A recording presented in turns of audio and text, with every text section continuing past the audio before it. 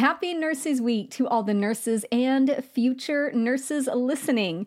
To celebrate, I'm having a 20% off sale on Study Sesh. This is my private podcast that features over 140 episodes to help you study on the go. Formats include pod quizzes, power hour deep dives, drills, and case studies. If you're tired of sitting at your desk or staring at a screen, but still want to review for nursing school, it's time to check out Study Sesh. Go to straightanursingstudent.com and click on Courses in that top menu bar. That's straightanursingstudent.com and click on Courses in the menu bar. See you there.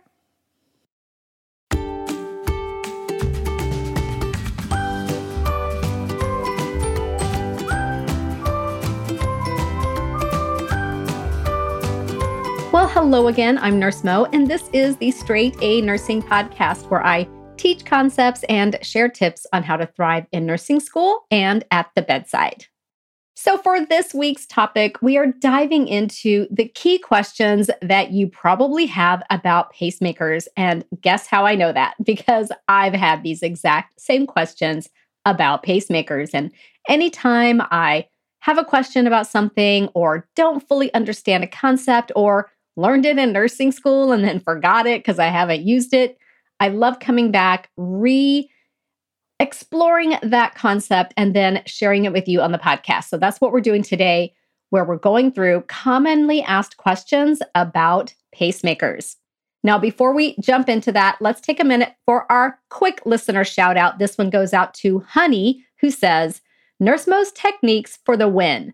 Latte forms for everything. That way, each concept is on a latte single page versus studying randomness that may or may not be testable information.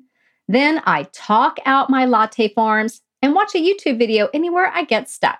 Then also practice with the buddy, talking it out, and also doing practice questions without having to review notes. So thank you, Honey. I'm so glad that the latte framework has helped you really streamline how you study disease conditions. That's 1000% why I came up with it, because when I was a nursing student, I was just going through pages and pages and pages of notes. And I realized very, very quickly, I do not have time for this. I need to streamline how I study. So I came up with the latte framework as a nursing student, and I continue to use it to this day. I use it all the time on the podcast, as you know, and I just think it's a great way to get nursing students to really just hone in on the key information that they need to know. So thank you to Honey for taking the time to submit that feedback. So if you're wondering what Honey is talking about the latte form or the latte template, I have that available on my website. I will put a link to it in the episode notes. Or you can just go to my website, which is straightanursingstudent.com, and click on resources in that top menu bar. And that should take you to a page where you have some resources that you can choose from. And one of those is going to be the latte template. All right, who is ready to dive into pacemakers? So probably the first question that you might ask, especially if you're brand new, is what is a pacemaker? So when the heart rate is irregular or too slow, cardiac output is compromised. So a pacemaker is often utilized to support the heart's electrical system, stabilize arrhythmias, and ensure the heart pumps at a rate that supports tissue perfusion throughout the body. So I'll say that again. A pacemaker may be utilized to support the heart's electrical system, stabilize arrhythmias, and ensure the heart pumps at a rate that supports tissue perfusion throughout the body. Now, while there are different types of pacemakers, they all have a pulse generator and electrodes. The pulse generator provides electrical impulses, which are transmitted through the electrodes, causing cardiac muscle to get electrically stimulated. And what happens when cardiac muscle is electrically stimulated? It contracts. Once the pacemaker is placed, it is programmed to set the rate and other parameters, which we'll talk about in just a moment. So that was, what is a pacemaker? Next is a question you might have, which is, what are some common indications for a pacemaker?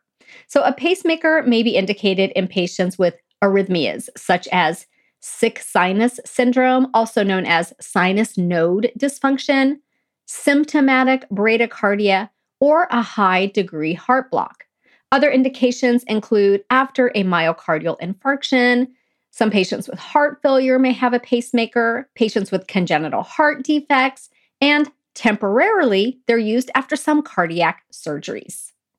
So, if you've ever had a patient with a pacemaker, or maybe you're in nursing school and you're studying and learning about pacemakers, you've probably noticed there's a lot of pacemaker terminology. So, let's talk through some of the language of pacemakers. So, the first thing to know about are pacing spikes.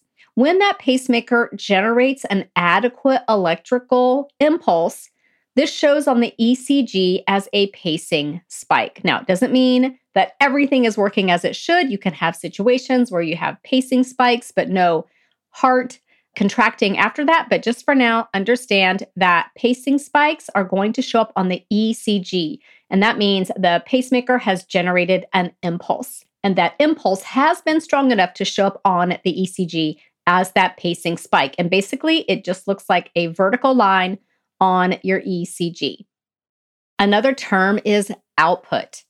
The output is how much electrical current is produced with each pacemaker impulse. It is measured in milliamperes or milliamps, as we say, and that is abbreviated as a lowercase m and a capital A, so milliamps. You will increase the milliamps until the pacemaker achieves capture. So, what is capture, you might be asking? That is a great question. So, capture refers to the pacemaker impulse being strong enough to cause electrical activity in the atrium or the ventricle. And that will depend on which chamber is being paced. We'll talk about that more in just a moment. Note that if the pacemaker is only pacing the ventricle, the QRS is going to show up as wider than normal. So when you have capture, again, the pacemaker impulse is causing electrical activity in the atrium or ventricle. So you will see that on the ECG. If it's causing it in the atrium, you'll see it with the P wave. If it's causing it with the ventricle, you'll see it with the QRS. And that pacing spike will be right before the P wave if we're pacing the atrium, or right before the QRS if we're pacing the ventricle. And again, if we're only pacing the ventricles, the QRS will be wider than normal. This is expected in a patient with a pacemaker who is ventricular paced. And this is because it takes a little bit of time for the electrical activity to spread from the location of the lead to the entirety of the left ventricle. Remember, like your electrophysiology highway, right? So when there's an electrical impulse in the heart, normally it's coming from the atrium down through, the sinus node, down through the AV node into the ventricle, along those, the bundle of His and the Purkinje fibers and all of that. It's doing its normal pathway.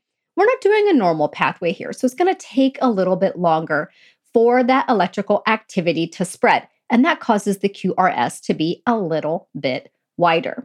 Now, if only the atrium is paced, again, you'll see that pacing spike followed by a P wave. And the P wave is generally the same size as it always is.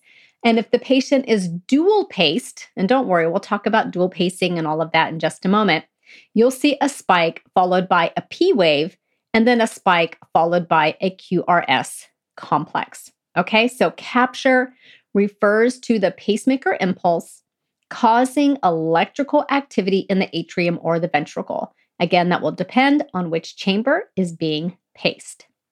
Now, what about failure to capture? Have you heard this term before? So when this occurs, the pacemaker is firing. So you have that pacing spike, but it doesn't induce electrical activity in the heart chamber. And this is seen on the ECG as a pacing spike that is not followed by a P wave or a QRS, as you would expect it to, depending on which chamber is being paced. Now, the reason for this could be due to low output from the pacemaker. Maybe it's just not getting enough oomph out there. And this could be maybe because the battery is low or something like that. It could also be from inflammation in the cardiac tissue itself, especially where it is making connection with that electrode. Or it could be because of lead dislodgement. So that is failure to capture. Again, you would have an electrical impulse generated by the pacemaker, but it's not going to cause an actual electrical stimulus in the heart that is going to cause the atria or the ventricle to contract. So you'll see a pacing spike, and it is not followed by a P wave or a QRS, again, depending on which chamber is being paced. And then we have something called mechanical capture. What does that mean?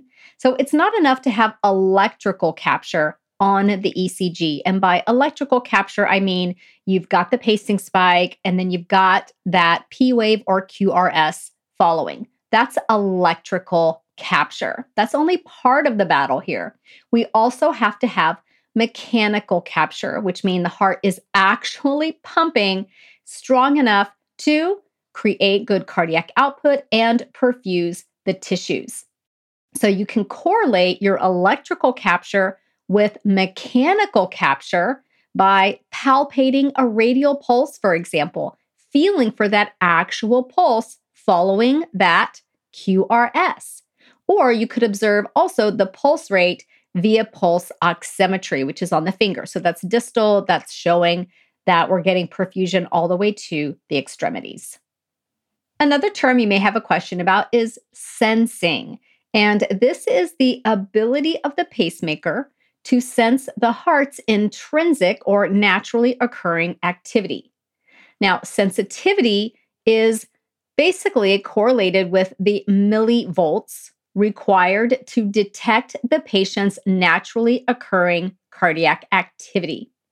The higher we have this setting on the pacemaker, the electrical activity of the heart, that intrinsic activity of the heart, has to be stronger at a higher millivolt, a higher current, a higher whatever. It has to be stronger in order for it to be detected by the pacemaker. So think of sensitivity as a fence.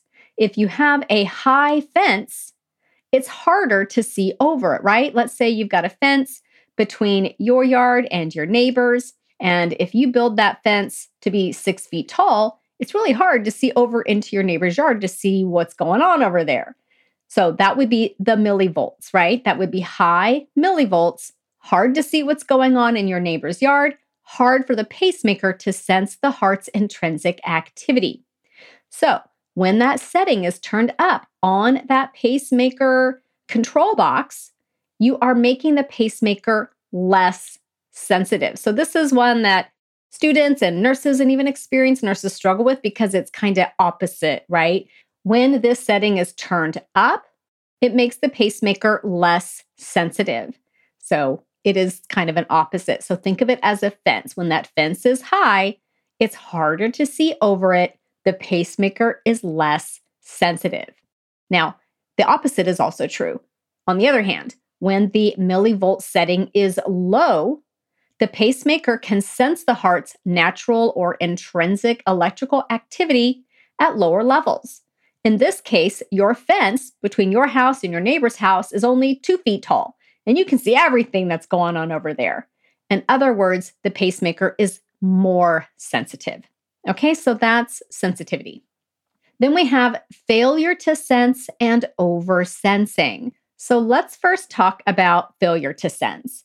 So when this happens, the pacemaker is not recognizing the heart's natural or intrinsic electrical activity and mistakenly delivers an electrical impulse. So because it doesn't sense that the heart is managing things on its own, it thinks it needs help. So it's going to send an electrical impulse.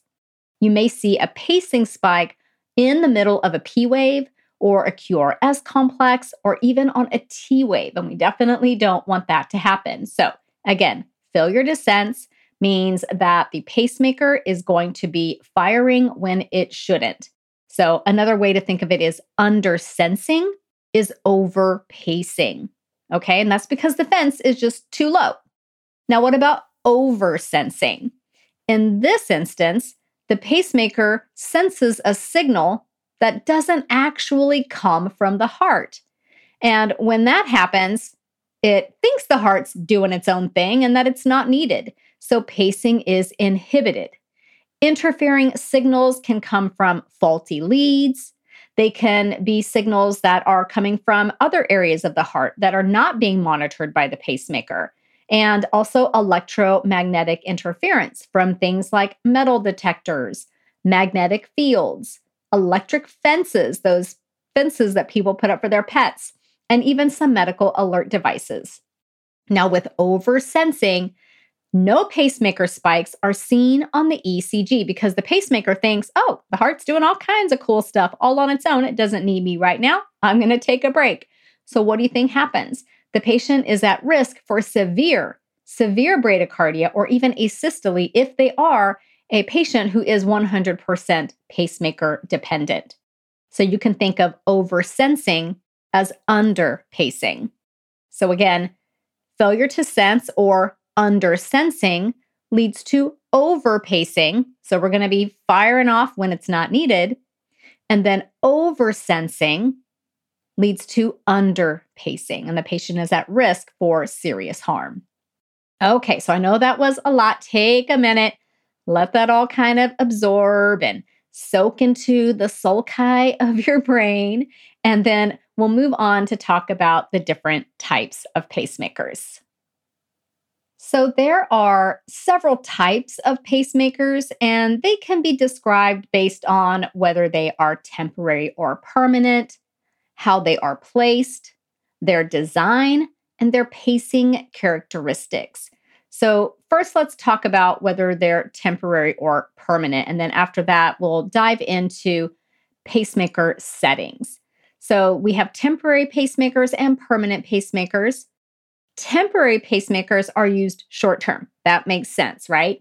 And generally, they're used short term until definitive treatment can be obtained. They may also be utilized after cardiac surgery when the heart is recovering. Now, there are a few different types of temporary pacemakers. There's transcutaneous, transvenous, epicardial, and transesophageal. So let's talk a little bit about each of these. First, looking at transcutaneous pacemakers. This is that traditional pacemaker that you would see in a code situation where the patient has the two big pads on their chest and we are transcutaneously pacing them. Remember that transcutaneous means we're going through the skin, and that's what we're doing with this type of temporary pacemaker. Again, it's basically used in emergency situations. You're going to see it used by first responders. And again, when, a code blue happens in the acute care setting. Note that transcutaneous pacing is painful. It's delivering electrical stimulation to the patient. So if you have the ability to sedate the patient, that might be a really kind thing to advocate for. Now, when using a transcutaneous pacemaker, the rate is generally set at around 80 beats per minute. This can vary based on your hospital policy and your protocols, but around 80 beats per minute in an adult at the lowest possible milliamp or that output setting. And then what you do is you slowly increase the milliamps and watch for those pacer spikes to appear on the ECG screen, and then slowly increasing the output until you get that capture, that electrical capture, which is going to be showing as that QRS appearing after each spike, indicating, again, electrical capture. And then you slowly increase milliamps by an additional 10%. Some resources say some may have different levels. Basically, what you're doing is you're providing a safety margin for your patient. Now, again, this could be indicated by your facility's protocol. And you're only doing this if you've been trained in ACLS, Advanced Cardiac Life Support. And then once you have that electrical capture, you verify mechanical capture by doing what? You're going to feel for a pulse. And I like to feel at the periphery because you really want to make sure you're getting a strong heart contraction, good cardiac output. You can also observe the heart rate as obtained by pulse oximetry, what we call the pulse rate. All right, so that's a transcutaneous pacemaker used very temporarily in emergency situations. Then we have a transvenous pacemaker. Now, a transvenous pacemaker is the preferred temporary pacemaker for most situations and may be used for a longer duration than that transcutaneous pacemaker.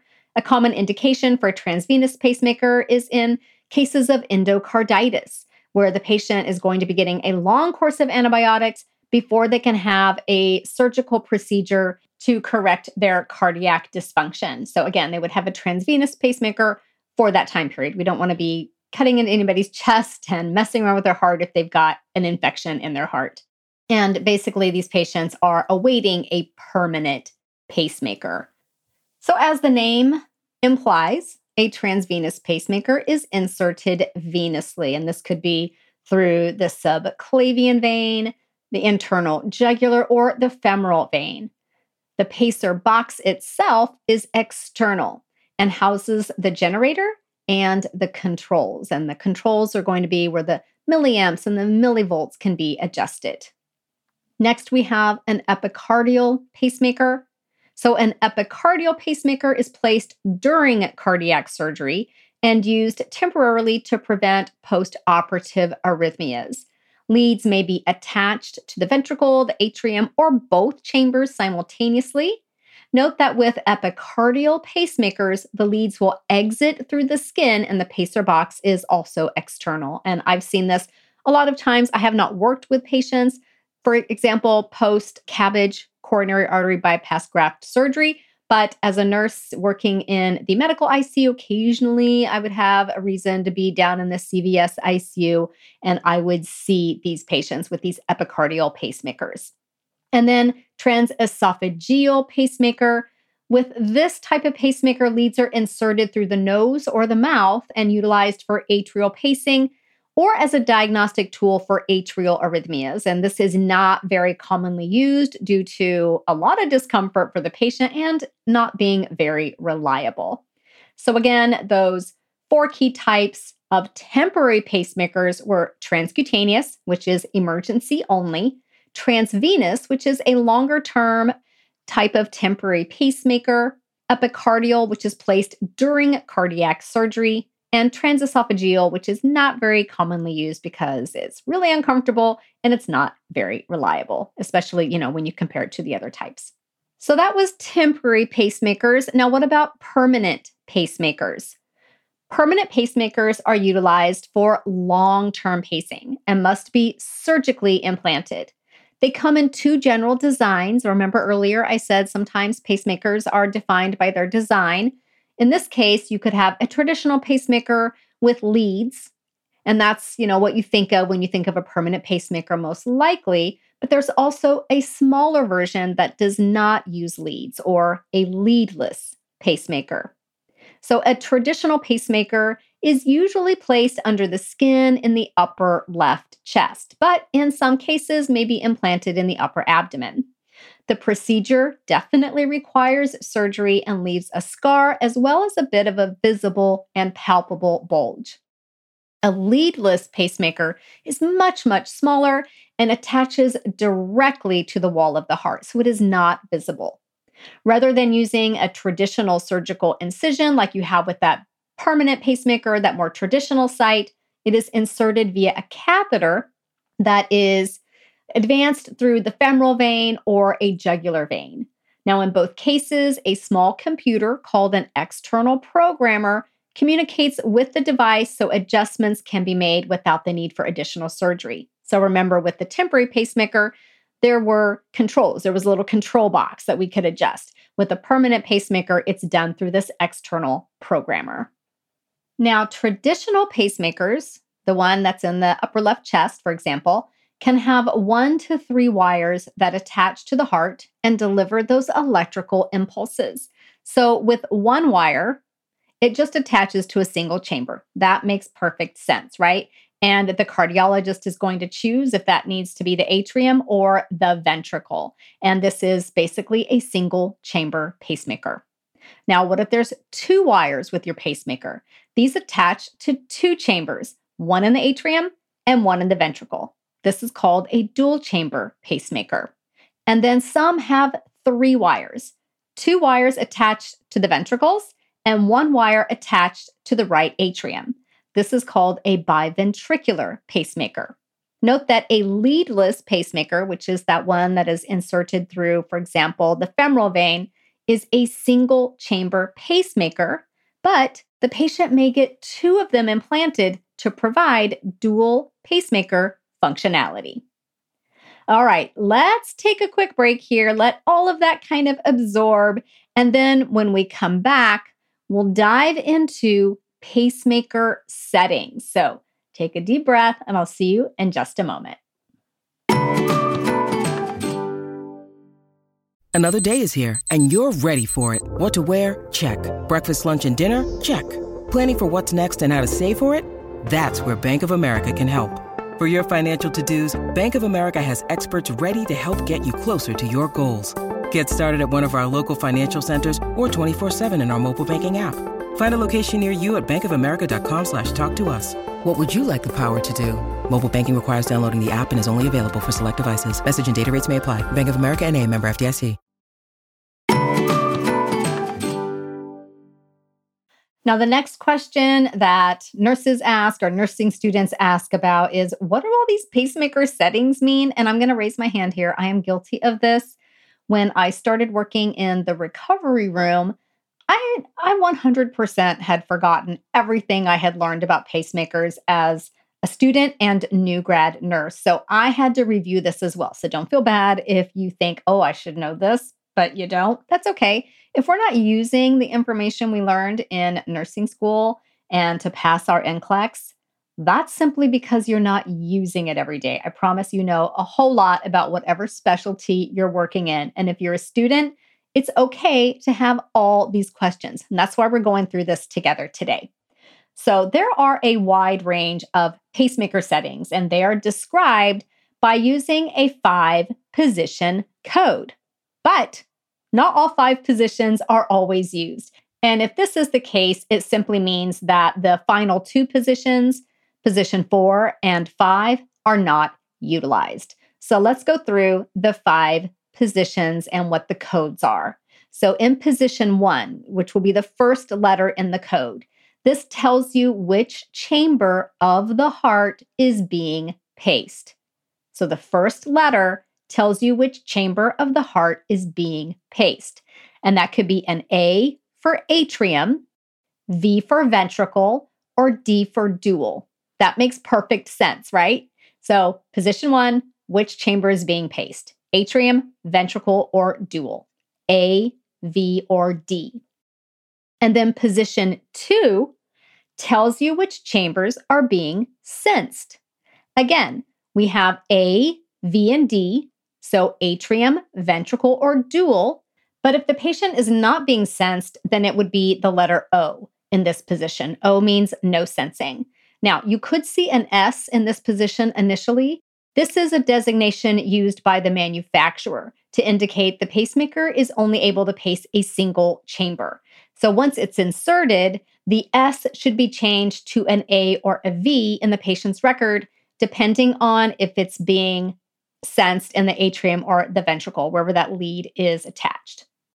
All right, position 3 tells you how the pacemaker responds when it senses an intrinsic event. And remember, an intrinsic event is the heart's naturally occurring electrical activity. So when the heart does its thing, what is the pacemaker going to do? The letter I means the pacemaker is inhibited. If it senses the heart is doing its thing, it's not going to do the pacemaker thing because it's going to say to itself, well, I'm not needed right now. The heart is doing okay with this particular beat. If it's the letter T, this means the pacemaker is triggered to provide stimulation. And if it's the letter D, we are in dual mode of response. And this is possible with dual chamber and biventricular pacemakers. So how that works is an event sensed in the atrium will inhibit atrial output or an impulse to the atrium, and it will trigger the ventricle to have a response. This occurs due to a programmatic delay that is set to mimic a normal PR interval.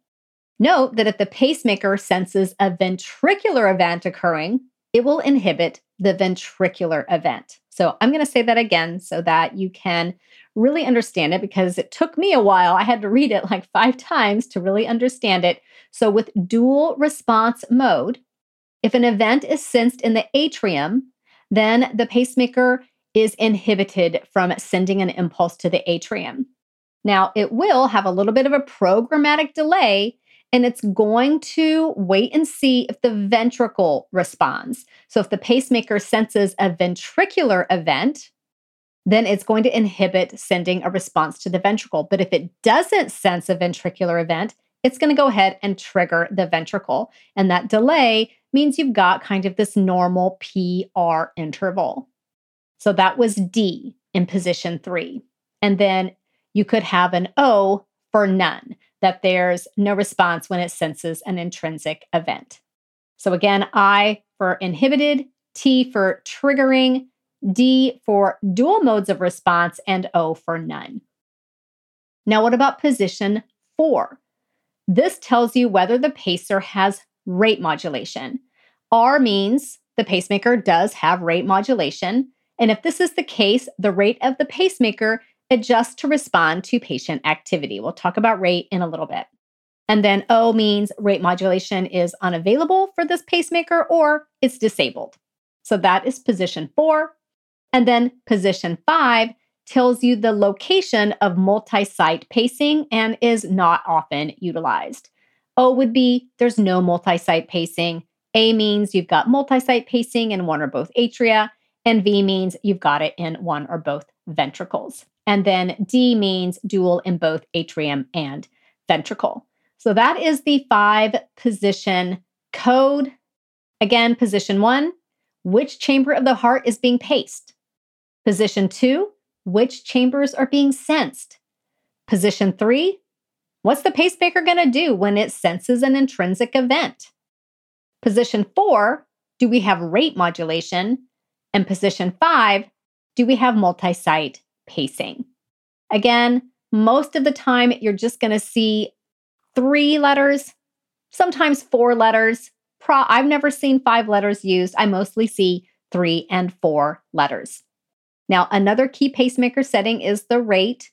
Pacemakers in use today, so more contemporary pacemakers, sense the heart's intrinsic activity and send a stimulus only when the heart rate falls below the programmed pacing rate, which is often set at 60 beats per minute.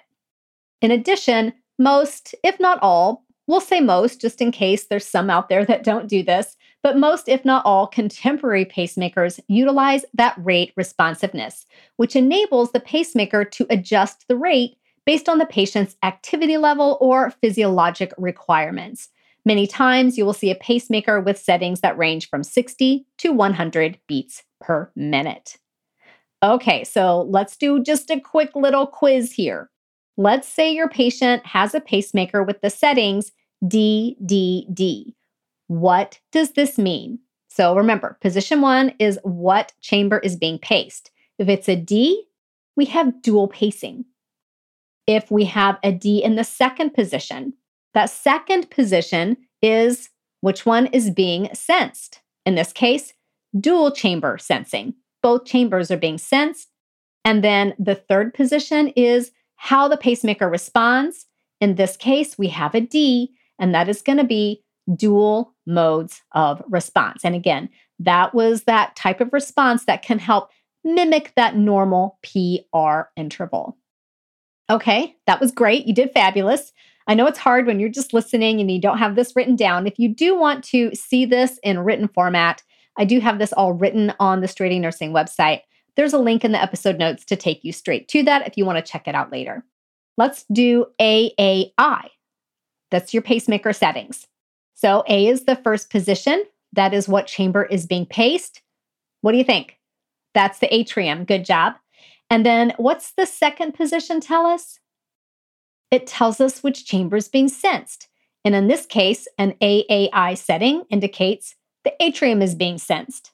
And then I is for that third position. And it tells us what the pacemaker does when it senses an event. And what happens? If it's the letter I, we are inhibiting. If the pacemaker senses electrical activity in the atria, it is going to inhibit itself. It's not going to send a electrical stimulus to the heart. And then one more. What about VVI? So with VVI, position 1 is what chamber is being paced. Good job. If it's a V, we're pacing the ventricle. Second position is what chamber is being sensed. We have a V here. We're sensing the ventricle. And then the third position is what does the pacemaker do when it senses an intrinsic event? In this case, it's going to inhibit, meaning if it senses the ventricle is doing something, it's not going to fire because it's going to say, I'm not needed right now. The ventricle is doing just fine. Okay. Whew, this is a heavy episode. I hope you're doing okay. Take a breath, take a break, shake it out, shake it out. We're going to move on now and talk about pacing modes, which we kind of already have, but let's just dive into pacing modes a little bit more. So pacing modes are individualized to each patient and take into account things like the patient's underlying arrhythmia, their medical history, their cardiac function, their response to exercise or activity or stress, and their general physical condition or health. Pacing modes utilize that 5-position code that you just learned to describe how the pacemaker works for that individual patient. So single chamber pacing is generally utilized in the ventricles in cases of symptomatic bradycardia. In this mode, the pacemaker can only sense and pace in one chamber. Remember, it's got one lead, so it can only attach in one place. We can only sense and pace in one chamber.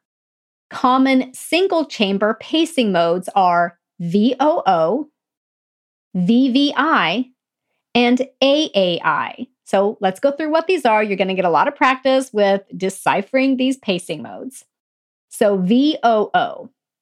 In this mode, the ventricle is paced. There's no sensing, and there's no response to the sensed event, which makes sense because sensing is turned off.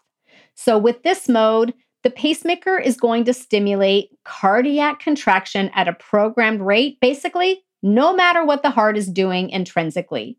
This is an asynchronous mode and is not generally used long-term. An example of VOO might be a patient who is pacemaker dependent, who is undergoing an MRI. So signals in the MRI could confuse the pacemaker, making it think the heart has activity when it doesn't. By placing the pacemaker in that VOO mode, the patient's heart will continue to be at a programmed rate throughout the procedure. It's not going to sense electrical activity from the MRI and think it's heart activity, because if that happened, it would be inhibited and not fire, and the patient could have severe bradycardia or even asystole during their MRI. So we put it into VOO mode, and the patient gets a programmed heart rate throughout the procedure. So not used long-term. VVI is another mode that I mentioned. In this mode, the pacemaker is pacing what chamber? The ventricle. What chamber is it sensing? The ventricle. And the third letter was an I. So it will not fire if it senses a ventricular event or a ventricular contraction. Essentially, it senses a heartbeat and withholds pacing when pacing is not needed. And then AAI. In this mode, what is the pacemaker pacing? The atrium. Very good. What is it sensing? The atrium. Very good. And what happens if it senses an atrial beat? It's inhibited. It's not going to send electrical activity to the atrium because it's going to say, the atrium is doing just fine. I'm not needed right now. So that was single chamber pacing. Now, dual chamber pacing modes most closely resemble the heart's normal physiologic activity and maintain that atrial ventricular synchrony. Common dual chamber pacing modes are DDD and DDI. Doesn't mean you won't see other ones, but these are the common ones or the most common ones. So let's look at DDD. In this mode, the pacemaker is able to pace both the atrium and the ventricle, so dual paced. It senses atrial activity and ventricular activity, so dual sensing. And it has dual modes of response, so it inhibits or triggers based on what the patient needs. And then DDI. In this mode, the pacemaker is able to pace, which ones? Both the atrium and the ventricle, very good, we're dual. The second letter was a D, so it's sensing both atrial activity and ventricular activity. And when atrial activity is sensed, the pacemaker is inhibited and will not fire. Ideally, the atrial activity is followed by a normal conduction to the ventricle and ventricular contraction. However, if there's an AV block, the pacemaker will sense that the ventricle did not have activity, and this will trigger an impulse to the ventricle at a programmed rate. So DDD and DDI, really common dual chamber pacing modes.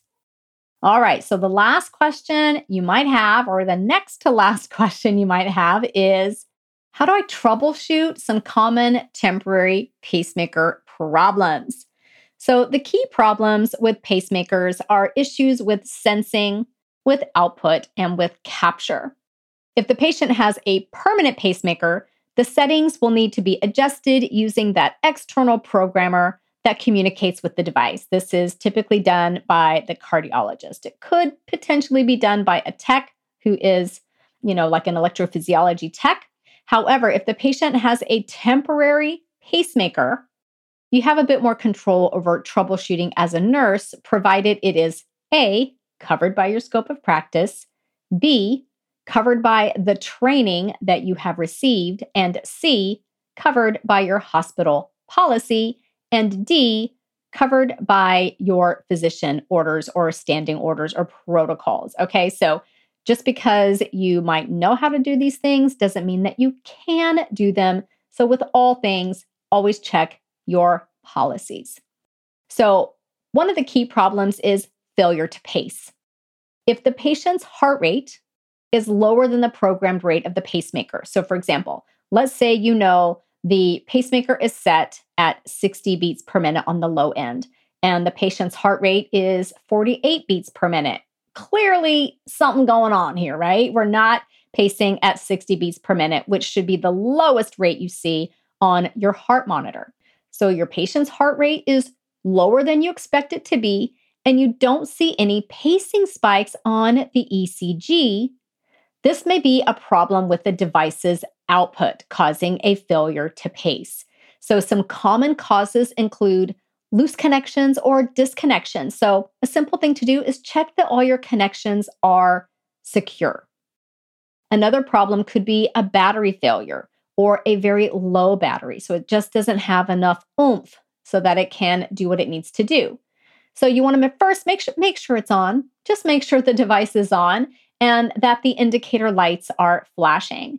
And if they're not, or if there's a low battery kind of indicator with your particular device, then that battery may need to be changed.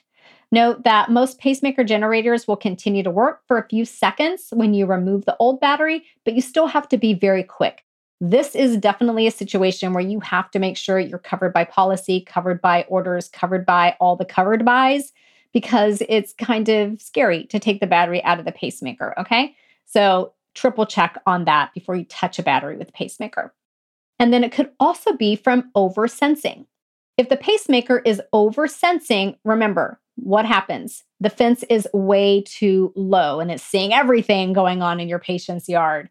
If the fence is too low, it could be sensing things that are not intrinsic heart activity, but the pacemaker doesn't know that. It thinks it is. So if that pacemaker is oversensing, it is too sensitive. And what do you do to rectify that? You build a taller fence, and you do that by increasing the millivolts on that sensitivity setting to make the device less sensitive. Again, only if it's covered by your hospital policy and your training and all of that. And then another reason is lead failure, that we could have failure to pace. The patient may need a chest x-ray to ensure the leads are in the correct position. If the leads are damaged, new leads may need to be inserted. And of course, this is a job for the cardiologist, but advocating for that chest x-ray, that could be something that you could do. Another problem with a temporary pacemaker is failure to capture.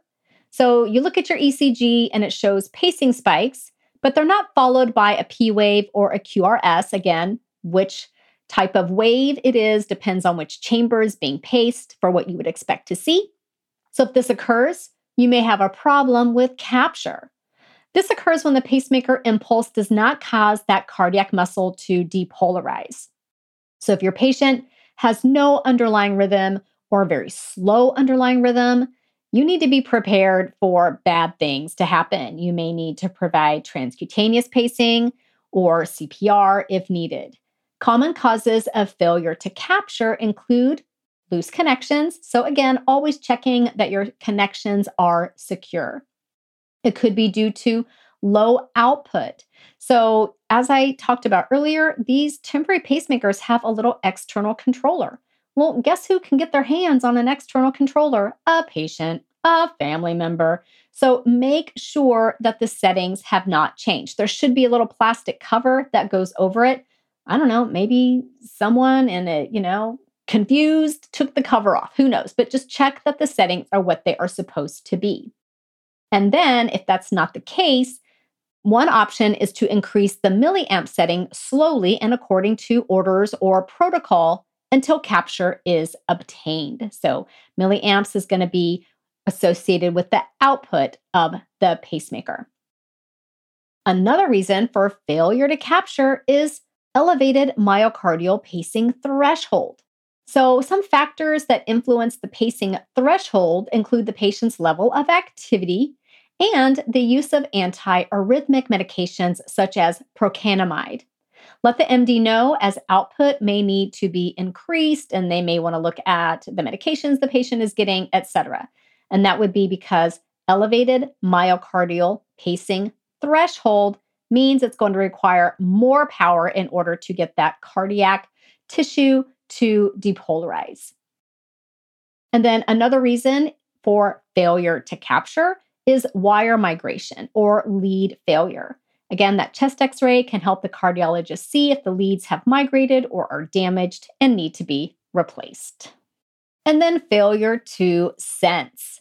So when the pacemaker does not sense the heart's intrinsic electrical activity, it's going to deliver impulses when they're not actually needed. And remember, why does this happen?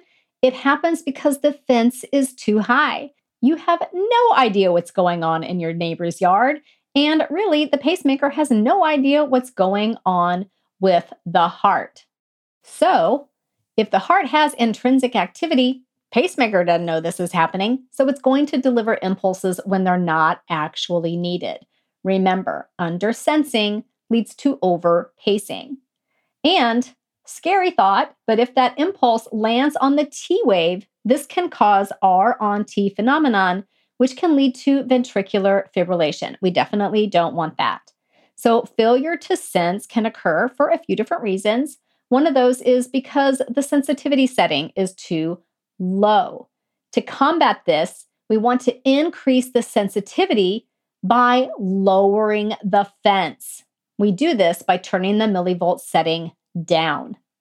Remember, when we lower the fence, we make the pacemaker more sensitive. Another reason is low battery, so it may need a battery change. And then there could also be interfering factors. So removing items from the vicinity is a good idea. Removing items that could be interfering with pacemaker function. So that could be cell phones. That could be other equipment in the room. So unplugging items in the vicinity one by one, if it is safe to do so, could help you see if there's any interference coming from other electrical devices. Note that with all of this troubleshooting, if your interventions are not successful and pretty darn quickly successful, you need to let the cardiologist know immediately. Okay? All right, final question that you might have about pacemakers is kind of pacemaker associated, pacemaker tangent. You might be wondering, what is an ICD? So an ICD is an implantable cardioverter defibrillator, which is a device that detects lethal arrhythmias and delivers a high energy shock to stop the arrhythmia and prevent death.